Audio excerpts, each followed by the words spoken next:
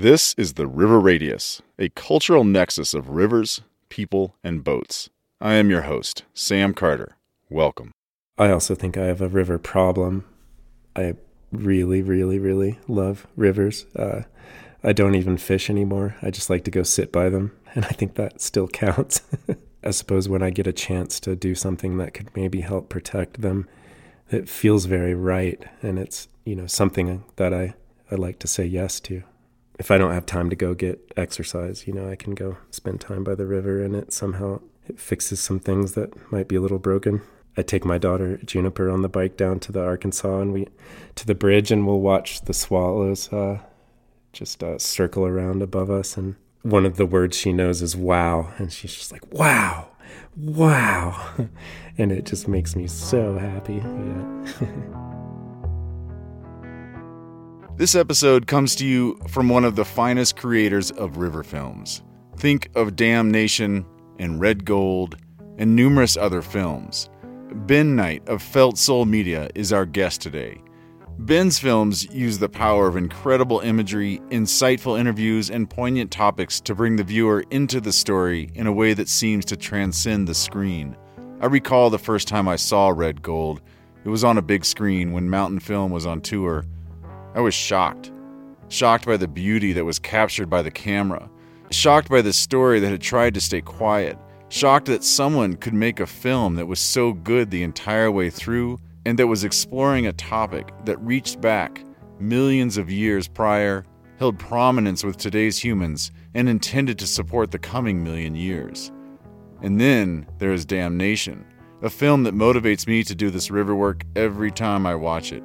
We will come back to Ben and his interview shortly. This episode is also moving to a new style. Today I hand over the hosting of the River Radius to our first contributing host, Greg Cairns.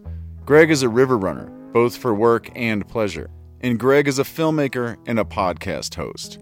Earlier this year, Greg reached out to the River Radius about becoming a contributing host.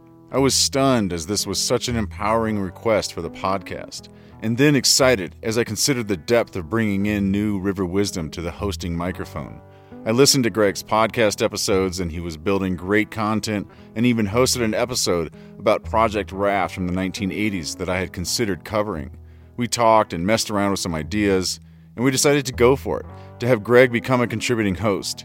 He had a few ideas for his first episode, and then he called back and suggested that he would contact today's guest, Ben Knight. I was totally into it. And then word comes down that Ben said yes to the interview. A few weeks later, Greg interviewed Ben, and he called me after. He was pumped. I was pumped. And I was, and am so thrilled for this really genuine conversation between two river filmmakers to be on the River Radius. And yet, before we get into that interview, I want you to meet Greg. Greg, welcome to the River Radius. Can you tell us who you are? Hey, Sam. I'm Greg. I am a Idaho river guide and filmmaker and trying to be a good human, among other things. And I make podcast episodes. And so you create films. Tell me about that side of your work, specifically like I guess all of it. You said you do commercial work, but you also do outdoor river-focused filming as well. Tell me about that work. Yeah. So I'll fast forward through the first part, it's me being, 14 with a camera, filming my friends mountain biking. And then got to college, just kept filming, just friends playing music, bars, things like that. And eventually after college, decided to try and make it work, to do film work just pretty much exclusively, and struggled with it for a while, but finally made it work. And because I'm a river guide, I am surrounded by river stories.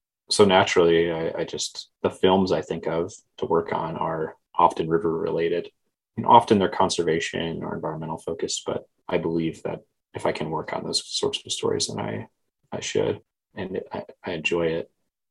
But there's a huge overlap between river stories and conservation environmental work. So that's a lot of it as well. This is your first podcast for the River Radius. I'm curious, why did you decide to reach out and offer contributing host services to the River Radius? Yeah, I had been working on my own podcast called Eddie Lines since 2020, basically right when COVID started.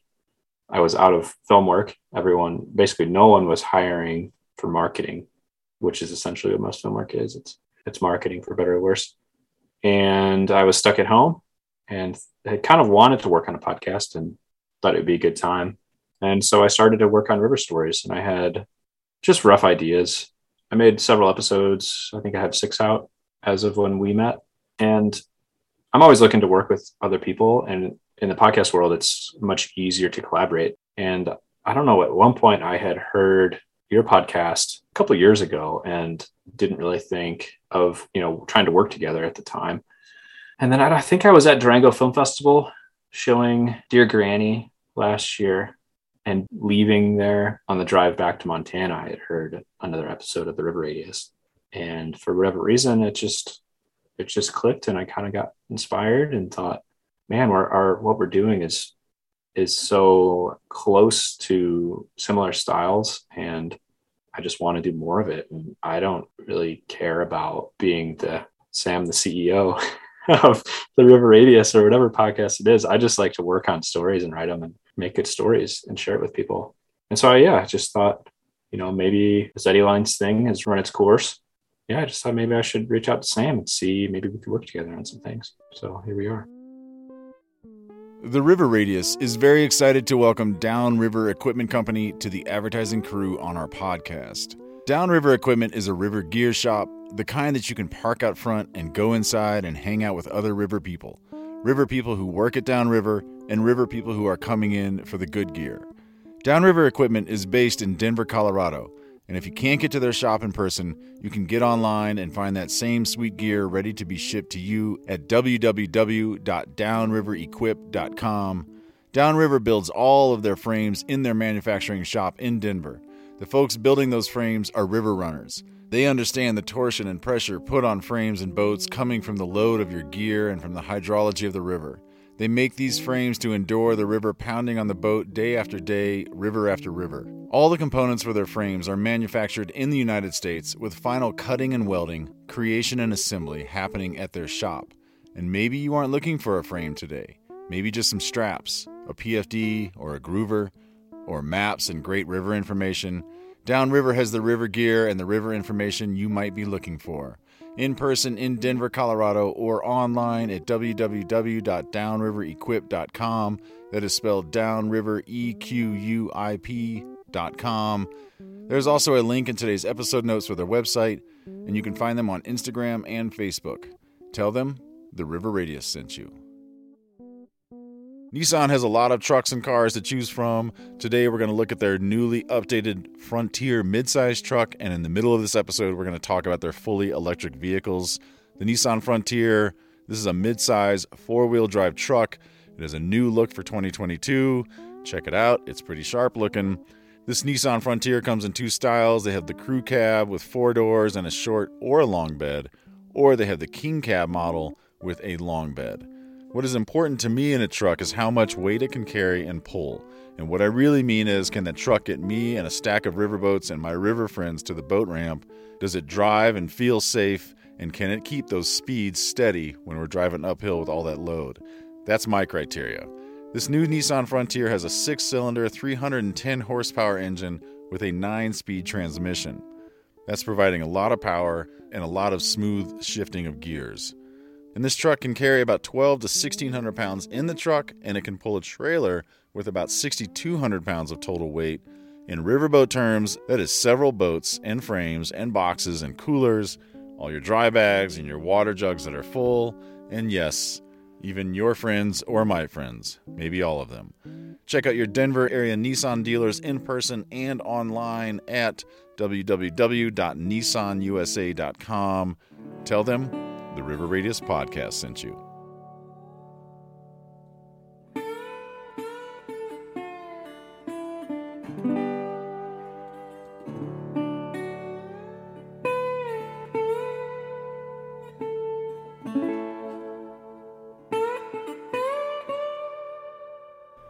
I'm very excited to introduce my first guest on my first episode of The River Radius, Ben Knight.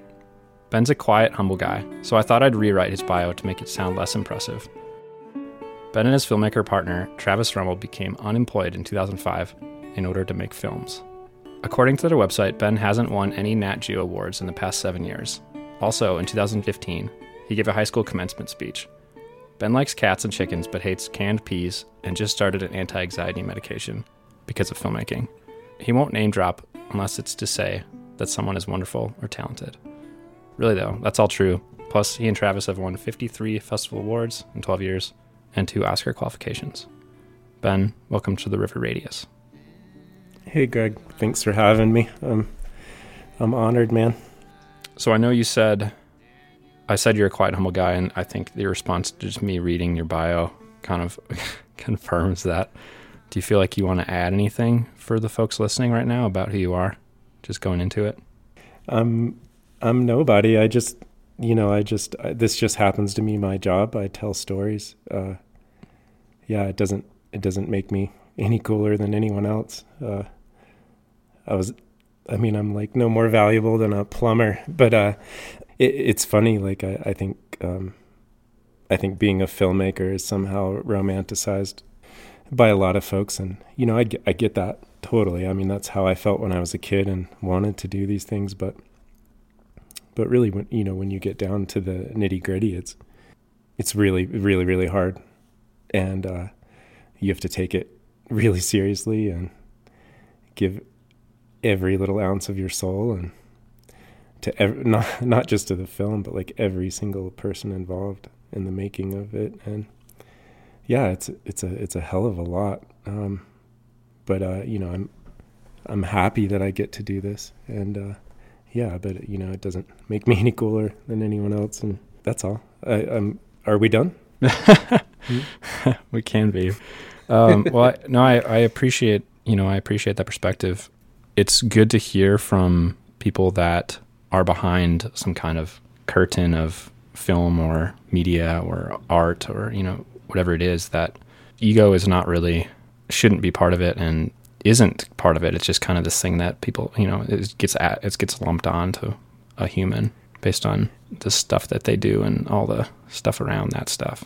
It's funny you mentioned that. It reminds me so much of my first chance ever being behind that curtain, which was just being part of like a tech theater group in high school where, I just built sets and figured out how to run the sound and lights. And I love just being like this secret little force that was super integral to the production, but like no one paid any attention to it. And then I'll never forget the first play. I had no idea that the actors were gonna, when they were taking their bows, I had no idea they were gonna turn and have the audience clap for us too, behind the scenes. I don't know, that was like so special. All right, so I got to ask, I looked it up. I emailed you 8 years ago and we only met once, but I just want to ask, how are you?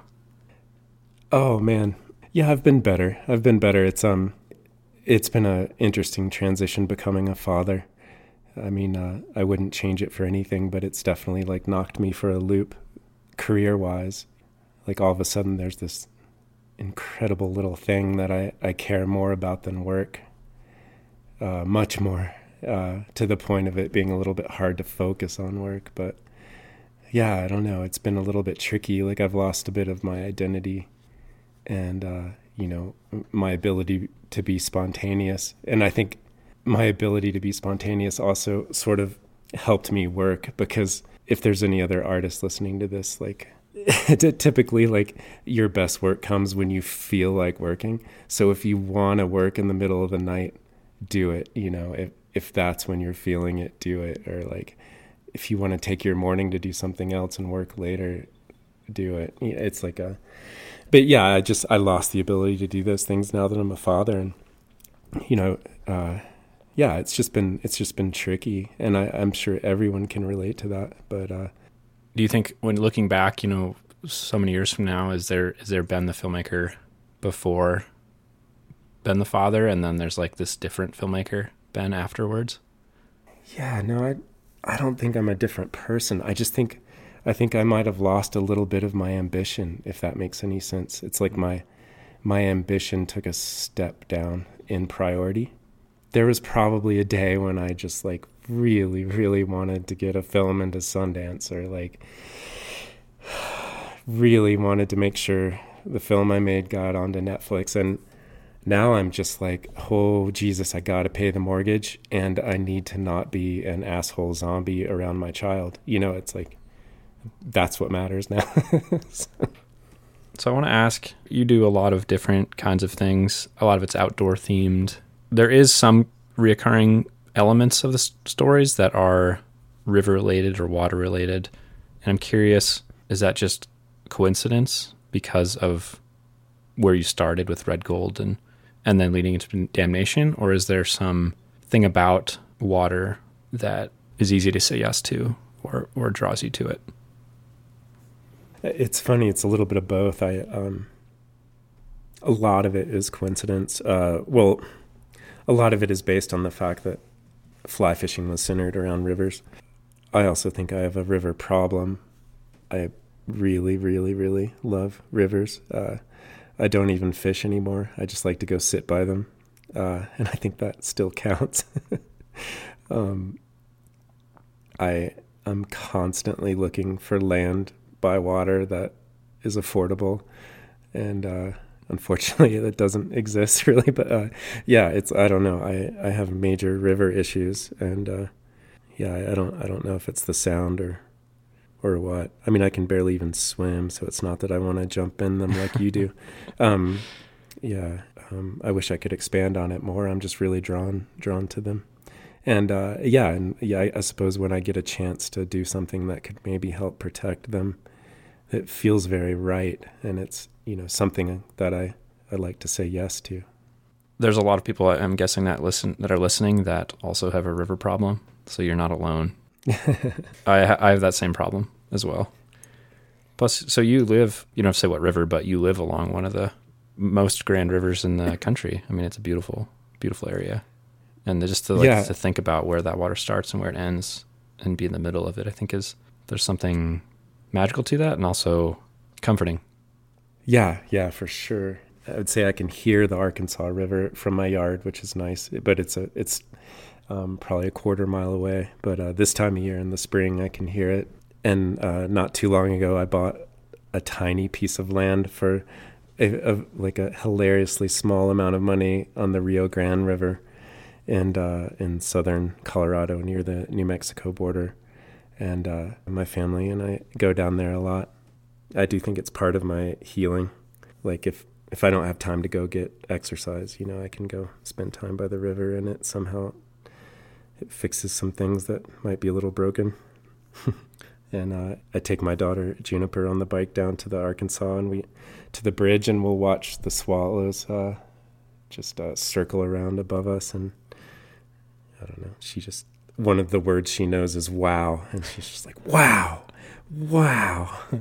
and it just makes me so happy. Yeah. Could you just quickly tell us basically the synopsis of Red Gold? Yeah, Red Gold. The synopsis of Red Gold is that there was a giant proposed gold, copper, and molybdenum mine at the headwaters of the Bristol Bay watershed in Bristol Bay, Alaska. It's been proposed for a long time. A lot of folks know about it now, thank God. But when we started that project, very few people knew about it besides Alaskans, and even not enough Alaskans knew about it at the time. And our task was to come up with a film that would help educate the lower 48 on the subject, so that people would get fired up about this just absolute disaster waiting to happen. And yeah, unfortunately, it's been an issue since 2006. And we're hoping it's almost dead now. But every time I get excited, it seems to like come back to life a little bit. Trump didn't help with that. How does that feel when you hear in the news about the Pebble Mine again? You know, when you think it should be over by now? Yeah, I guess at this point I've kind of like tempered my feelings towards that. I try not to get my hopes up too much, but right now it's feeling really positive, and I feel as strong as I ever have that we're going to stop this thing. Yeah, there's been some really low lows along the way. Travis and I worked really, really hard on that film, and we really fell in love with that place and the people who subsistence fish, and the people who guide up there. And I don't think there's been a film we've made that tugs at our heart like that one does to this day. I mean, I think it's probably the most important thing we've ever done is to bring some attention to that issue. And it's honestly kind of sad that the Red Gold, the film, is still somewhat relevant. But I'm glad we were able to sell it to PBS back in the day. And they were able to make their own version of the film on Frontline. I think it was called Alaska Gold. I think it really helped get the word out. And I'm just so grateful to Tim Bristol, who used to run Trout Unlimited Alaska. I mean, that dude is just an absolute legend. Like, he had the foresight to know that a film needed to be made. This was before crowdfunding, so he jumped on the Trout Unlimited email list, sent out a notice that we need money to make this film, and it got almost entirely funded by people just sending checks to Trout Unlimited. I mean, that doesn't happen anymore, and it was so beautiful. And it was like we could feel that we had help. We could feel that people were behind us, and it was a lot of pressure, but also one of the coolest things I've ever experienced. Did you know going into it that it would be such an important film to you and also to Bristol Bay, or was that something that you picked up on at some point during the process? No, I don't think I really felt that until the premiere. When we first showed it in Telluride at the Mountain Film Festival, it was at their big venue, the Palm Theater.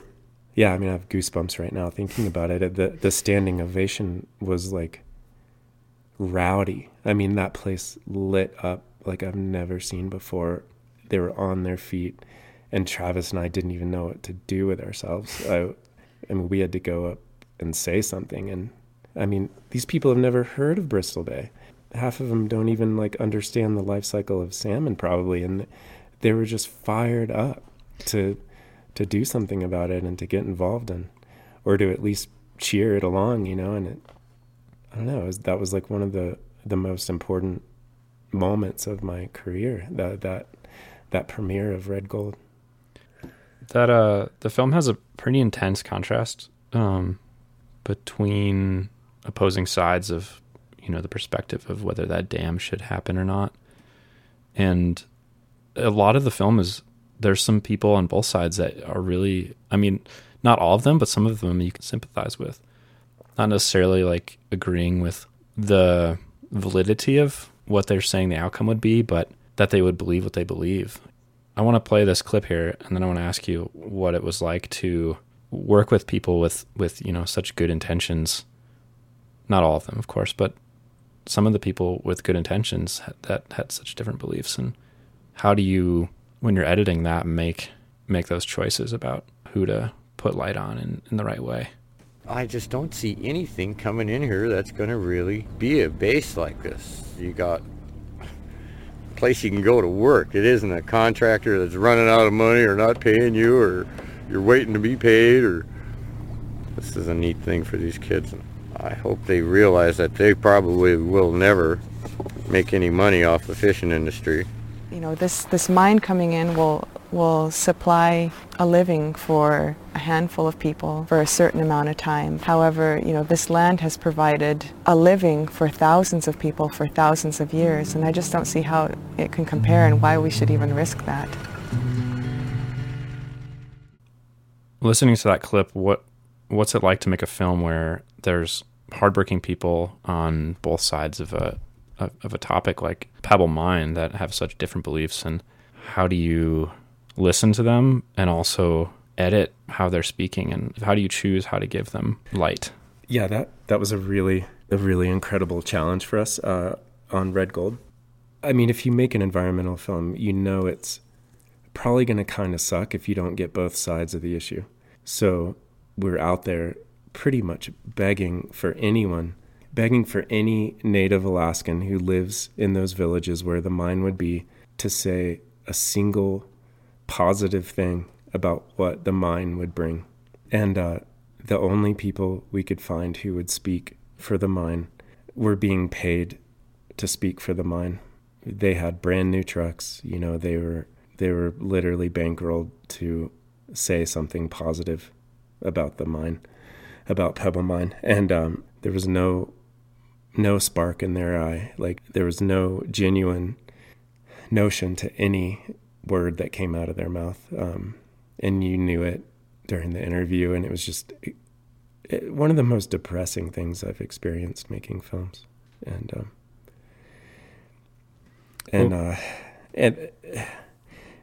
But you know, one scene that I think really sticks with people from that film is the spokesperson for the mine. Yeah. I don't know who let him talk to us. Like, nowadays that would never happen. I think they just didn't take us seriously. Like, he should never have been on camera, because I think he just thought we were like two high school kids doing like a little school film or something. Like, I don't think he realized the reach this was going to have, and he just like spouted off the most condescending things to us. And it ended up making the film stronger because he was I don't know, because he was like honestly a little bit nasty. When you finished Red Gold, and like that was the first big project you worked on, right? Yeah, it was our first feature film. Yeah. Hey, we may need to take a tiny break. Kiddo just got home. Let me say hi to her, and then maybe my wife can help. Nissan has been building fully electric vehicles for 12 years and has over 5 billion miles on this fleet as a testament to their efficacy. That is billion with a B. Nissan has 2 electric vehicles to choose from. That is the Leaf and the new Ariya. Both of these electric vehicles can handle most day runs on the river. You can put your friends in the car with you. You can have your boats loaded on the roof or in the hatch. You can throw a bike on a bike rack and run your own shuttle. The Nissan Leaf for 2022 has a range between 150 and 225 miles. This is a smaller car with 4 doors and a hatchback. You can easily add a roof rack system. You can also fold the seats down for inside cargo space. The second vehicle from Nissan is the new Ariya. This will be available in the fall of 2022, and you can reserve this car now. This is a slick-looking 4-door SUV, has lots of comfortable features and a range up to 300 miles, and they even have an all-wheel drive model. Again, you can reserve that Nissan Ariya now. Check out your Denver area Nissan dealers in person and online at www.nissanusa.com. Tell them the River Radius Podcast sent you. Earlier, we talked about Downriver Equipment Company out of Denver, Colorado, a custom river shop providing hand-built frames. In addition to those custom frames, Downriver manufactures custom gear like straps, drop bags, rig bags, and pumps in-house, and every product with the Downriver label is built in the state of Colorado in the United States. And Downriver brings the other great river companies and brands to their shop for you to purchase and tailor for your river setup in the way you want.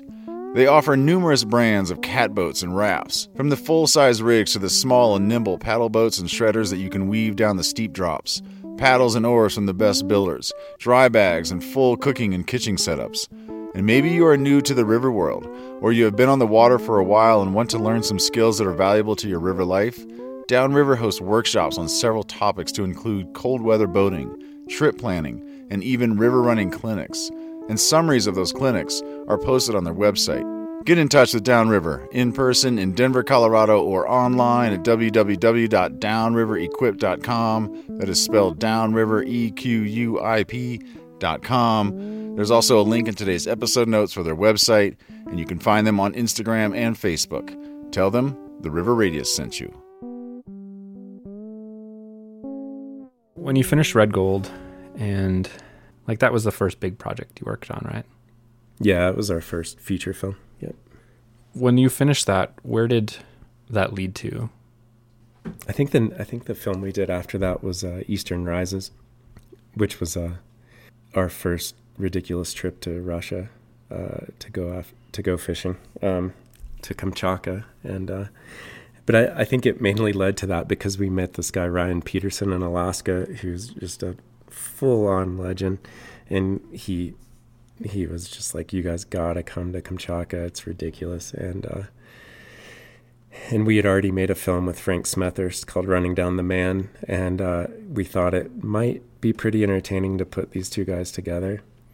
And Frank had just found out that he was having his first child, so he was all screwed up during the trip. He was just a mess. And I think he was just overthinking it all, which I can relate to now. But yeah, that was our first trip to Kamchatka, and the trip was just an absolute mess, just a complete junk show. Oh my God. And I came home with the footage and honestly thought we had nothing. I was like, I'm sorry guys, there's really no story here. It's really just almost embarrassing.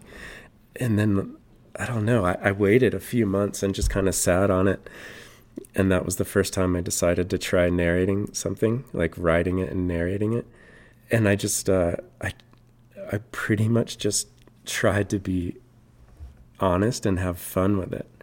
And I don't know, like, I think it ended up being like definitely like our most successful fly fishing film. And I can't tell you why, but like I do think it's like it's just lighthearted, you know. That might have been like the beginning of me realizing that we can't take ourselves too seriously. We gotta stay humble and just try to make good stories, you know. It's like, yeah, it was just like very self-deprecating and honest, and just like so many things went wrong. I decided to just put them all in and talk about them, if that makes any sense. And like, it does. I mean, what was the other option? Not to just do nothing with it, like you. Yeah, exactly. Like I wasn't going to be able to make some polished, we went across the world and caught all the biggest fish bullshit. You know, it was like we went over there and Frank was a complete mess because he's about to be a dad, and I'm a complete mess because the mosquitoes were honestly, like, I was losing my ability to think straight from the mosquitoes, and it was also the beginning of me hating filming fishing, because I mean, you're sitting there in the grass being dead still trying to follow a fly through a riffle over and over and over again while being annihilated by bugs. You're not getting to fish. You're just sweating there, wearing too many clothes. And it's just like, what am I doing? This is ridiculous. You know, like, I don't know. I mean, God loved fishing, but it sort of made me hate it at the time. I want to move on a little bit to Damnation. I feel like when we spoke the first time when I met you, that you said at some point you said you weren't initially interested in the project because it sounded too dry. You know, it wasn't about people. And I want to ask how that project came to you, and then did you say yes to it when you first heard about it? Patagonia had given us a few bucks to make Eastern Rises, so we had that connection at that point. And I think at some point, you know, Yvon Chouinard saw Eastern Rises, and maybe he saw Red Gold, I don't know. But we were lucky enough to get the call when he and his son-in-law had the idea to make Damnation. And I mean, of course, when you get a call from Yvon Chouinard, like, you take it seriously. But when someone says, like, hey, we want to make a feature-length film about inanimate concrete walls and the harm they cause, your first thought is just like, oh God, like how do you do that? I mean, my whole job is to make someone care about an issue, you know, like how do I make this remotely relatable for anyone? And my first question was, are any of them going to blow up? Because and they were like, actually, there's one slated to blow up.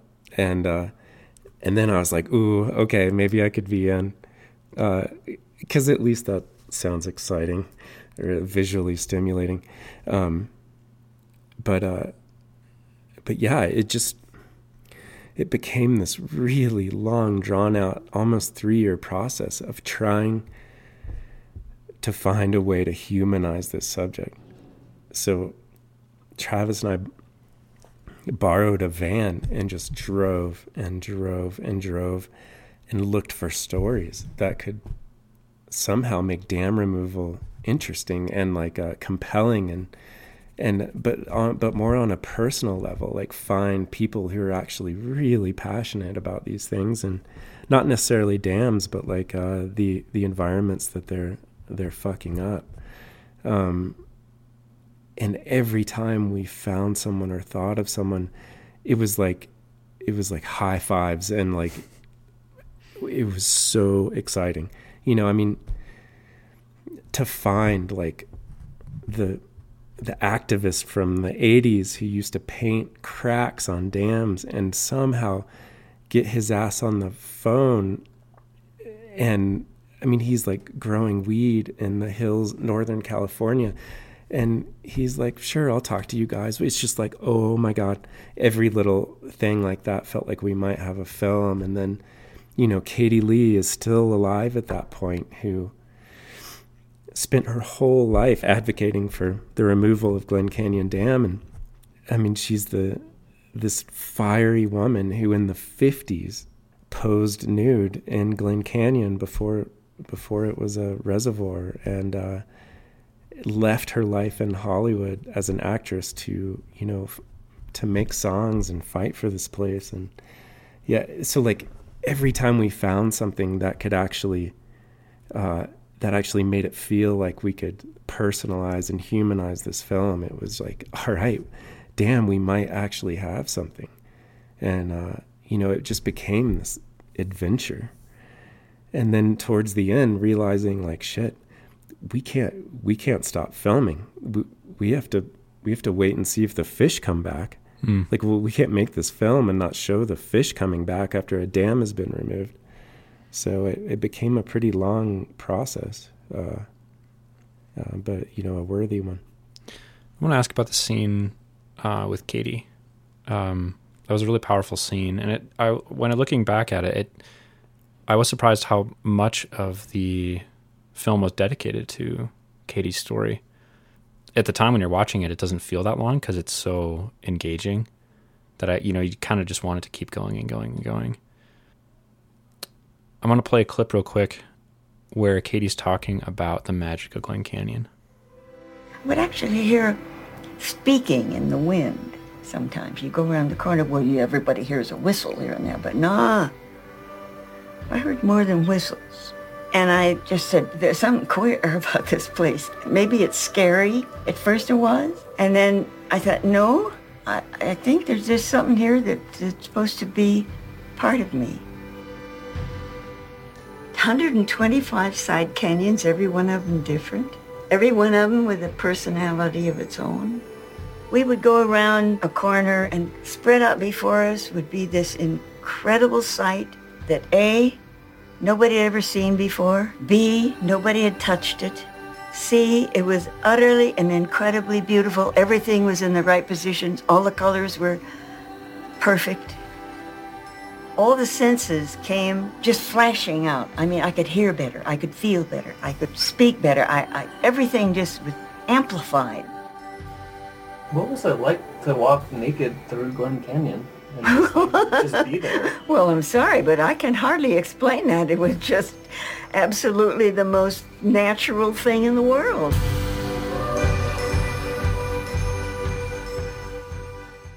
Have you visited Glen Canyon since your interview with Katie? One of the things that Travis and I were really dreading doing was filming the bit of B-roll that needed to go with Katie Lee's segment, we knew we had to do it. We needed to go back and film the things that she talks about that are now inundated. At least now they're completely flooded with silt. It was very unenjoyable. It was very somber, and like it just felt sort of gross. And to drive around folks that were just drunk on houseboats, having the times of their lives, probably, I mean, to their credit, having very little context about the place. I mean, I would dare to say that a lot of them had no idea what was there before, and still don't. I find it to be a hard place to enjoy when you know as much as I do about it and the history of it, and especially, you know, the artifacts of human history that have been buried there as well. Yeah, it's definitely kind of a mixed feeling thing. I mean, of course I want Glen Canyon to go back to the way it was, but that's going to take a really long time for all that sediment to come out of there. And we got to remove the dam still. So it's a long ways off, but the mixed feeling part is that seeing that reservoir come down also means that the West is in trouble.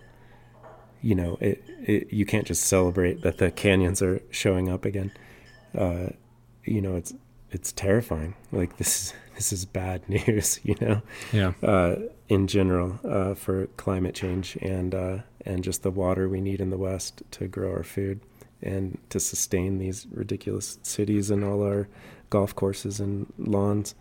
On one hand, it's exciting to think that maybe the reservoir could become useless to the Bureau of Reclamation, and that could mean removing the dam. You know, that part seems encouraging. And, 50 years of Colorado River floods, maybe it could kind of restore and heal itself, washing all that crap out of there. You know, that would be the hope. But, you know, Katie didn't get to see it in her lifetime, so, like, it's hard to celebrate. You stayed friends with Katie later on, right? Yeah, we stayed in touch, and she came to quite a few screenings, which was incredible. Yeah, I feel really lucky to have spent the little bit of time I did with her, and yeah, I can still like feel her hand on my leg. I don't know what it was about the Q&A. She would always reach over and put her hand on my leg. It's just like the most tender thing from such a like kind of a hard ass woman. She had some pretty funny moments on stage with us. At one point, she threatened to moon the audience. She actually bent over and was about to pull her pants down, and I don't know what stopped her, but she's, they just don't make them like that anymore. And as you were a journalist at Telluride, and then later a filmmaker. I want to ask, these journeys, these stories that you go on, that you follow and learn, does it have an impact on you? And then, you on your website, you mentioned, I said in the intro, your anti-anxiety meds. Do you ever wish that you could forget the stories you cover, or is it too important to you to wish that? Yeah, I can't say I would like to erase anything. No, it's all, I've learned so much from every story I've had the privilege of telling. I've met so many amazing people. It's one like really ridiculously cool part of my job is that you get put in these situations that no one else gets to be in. And like, I'll show up somewhere and someone will like already trust me with their story. It's crazy. I'm sure you can relate. Like it's yeah. Jess Kimura, for instance, in Learning to Drown, they're giving you everything they have in the interview. They're just laying their fucking raw ass soul out on the table for you to make something into and to like to convey their story to an audience in a way that will capture who they are as a person truly, not like scratching the surface, not sugarcoating it. You're laying it all out there, and like someone I've never met before. yeah, but it's also like this enormous amount of pressure, and it's this massive responsibility to get it right. And I think that's what's kind of torn me to shreds over the years. And it's not like that person is putting the pressure on you. It's me, I'm doing it because I want to get it right. Maybe it's just my work ethic. I don't know, but it makes it hard. And like often I wish I was just helping someone find the right goddamn screws at the hardware store. Like like I don't even know what it's like to clock out at 5 and have a beer and not think about work. You have to nail it or no one's going to watch it and no one's going to get anything from it. I don't know. Just trying super hard. We're all trying hard. Yeah. And it's no different than anyone else. I'm just trying really hard. So for any listeners that aren't familiar with In Currents, that was a film that you worked on with some other creative folks in Yeti, and that was a film that was shot in the Grand Canyon. Can you just tell me about that trip and what it was like to be down there? And was that your first time down there in the Grand? Yeah, that was my first time in the Grand Canyon, which was pretty rad after doing Damnation, because I had read so much about the possibility of damming Grand Canyon that I, really felt like I needed to see the bottom of it. But yeah, that was one of those just like totally absurd commercial ventures, kind of where we got dropped off by a helicopter somewhere down further in the canyon and jumped on a dory trip just so we could film these amazing folks from Oars, these amazing guides. And so the plan was kind of to focus on 2 guides, one being like the older seasoned guide, John Shockley from Silverton, and the newer up and coming guide, Amber Shannon, who was up and coming, like hoping she's been rowing the Grand for 10 years, but she still hasn't gotten, the go ahead to be a dory captain, because she's been rowing the gearboats for years and years to earn her chops.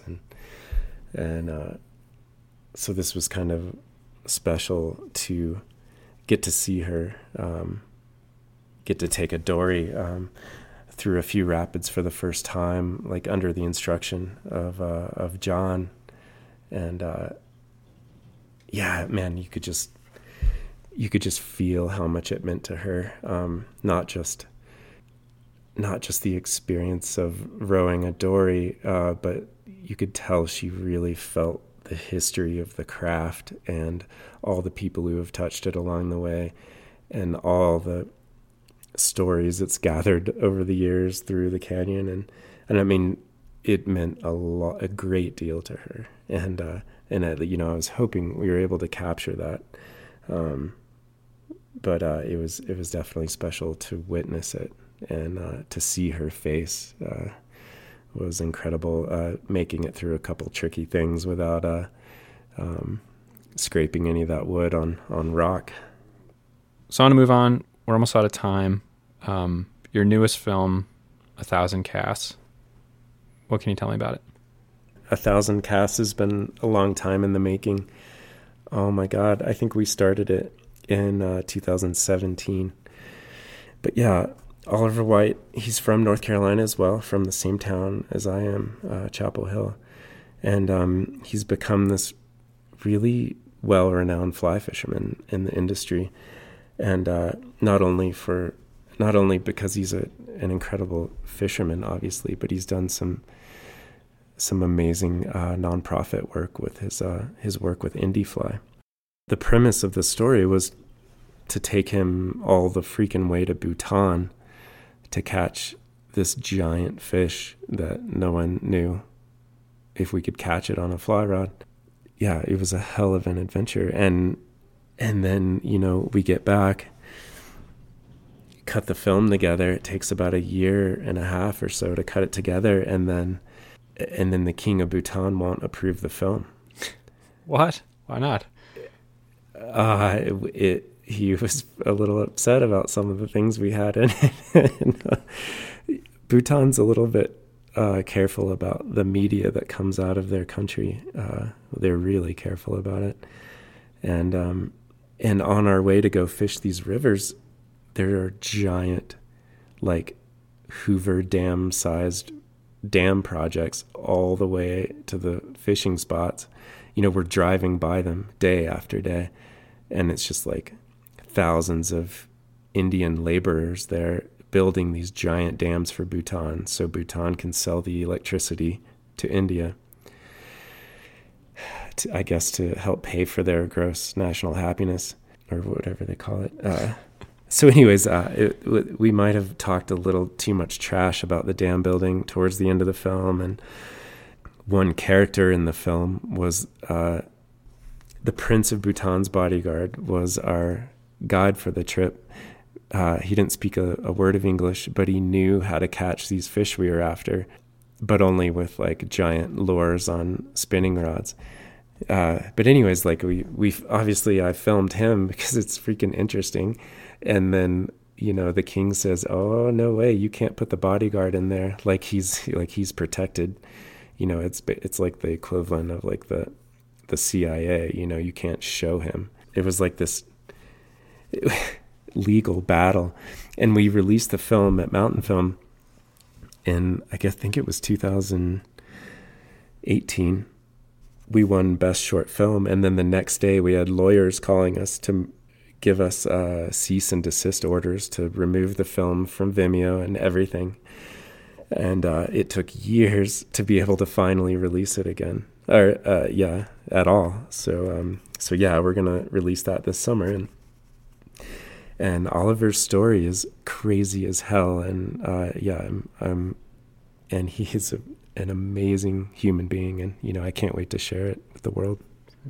I know when I emailed you originally that I said we would try and make it more about the people around you and the people in your stories. Who inspires you to do art, and who inspires you to do good work? I'll just follow that up with, you have a quote talking about, I want to be a lazy sack of marmot turds. Yeah, I don't know if you remember that. But you can't because, you know, Telluride is watching. And, you know, is that still true? It was a while ago. But, you know, if that's some help to answer the question, like, who inspires you? Yeah, Telluride was, you know, basically my college. You know, I moved there when I was 19 and worked at the newspaper there for a decade, and it's how I learned to tell a story with a single image. And then I was like a slide projector bitch at Mountain Film. Like I would sit there and focus the slide projectors for like National Geographic photographers, and that's where I saw films that you couldn't see anywhere else. You would see things I shit you not, had never seen before in your life or even thought of. That was the first place I saw someone base jump. That's where I, for the first time, felt energy build in a room around a story that was told well. Man, it's just fucked with me forever. Like with my job, I strive to build that energy in a room and feel people like enjoy it together and feel it together. So yeah, Telluride was really special to me. It was a big part of my life, 18 years of my life. And like for a long time, I felt like I was making films to show them there and make sure they were good, you know, like, yeah. But now, you know, now it's evolved. Yeah, I don't know. I'm just lucky that anyone wants to pay my mortgage to make these things. It's so lucky. Yeah. Any river films coming out soon? I think I had mentioned taking my ambition down a notch earlier, and like the next film I'm doing is kind of just that. I'm doing a film in the backyard here that's about it's about the history of the Italian immigrants in Pueblo, Colorado, that farm there and have kind of created their own strain of green chili. But part of the film is how their lives are completely based around the Arkansas River, the water from the Arkansas River that runs through a ditch there, and how it is constantly under threat by people selling their water rights downstream to municipalities. And I think they call it buy and dry, but no one wants to see their way of life disappear down there. That's the next film, yeah. I look forward to seeing it. That's all I have. Yeah. Thank you so much for inviting me. I'm super honored. Yeah. Oh my gosh, are you? Same to you, Ben. Same to you, for sure.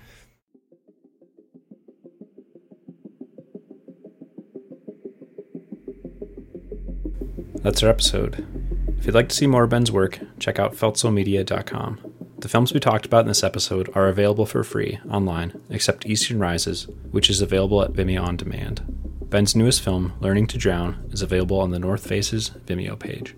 Learning to Drown follows the life and career of professional snowboarder Jess Camara as she unapologetically shatters stereotypes with her own brand of unwavering determination and go-for-broke mentality. After the tragic death of Jess's partner at the height of her career, she spirals into a cycle of self-destruction, grief, and despair, compounded by head injuries and mental health issues. The circumstances seem insurmountable. Jess's only way out was within. As she faces her deepest fears, she reminds us that not all wounds are meant to heal. For the rest of Ben's films, check out Feltso Media's Vimeo page, Yeti.com, and SimsFishing.com. Pending another cease and desist order from the King of Bhutan, 1,000 Casts will be out later this year. Opening music by Charlie Parr. The song is Daniel in the Lion's Den. If you'd like to talk with me about this episode or anything else, you can write me at karensfilm@gmail.com or through the contact page on theriverradius.com. Thank you all for listening to my first episode on The River Radius.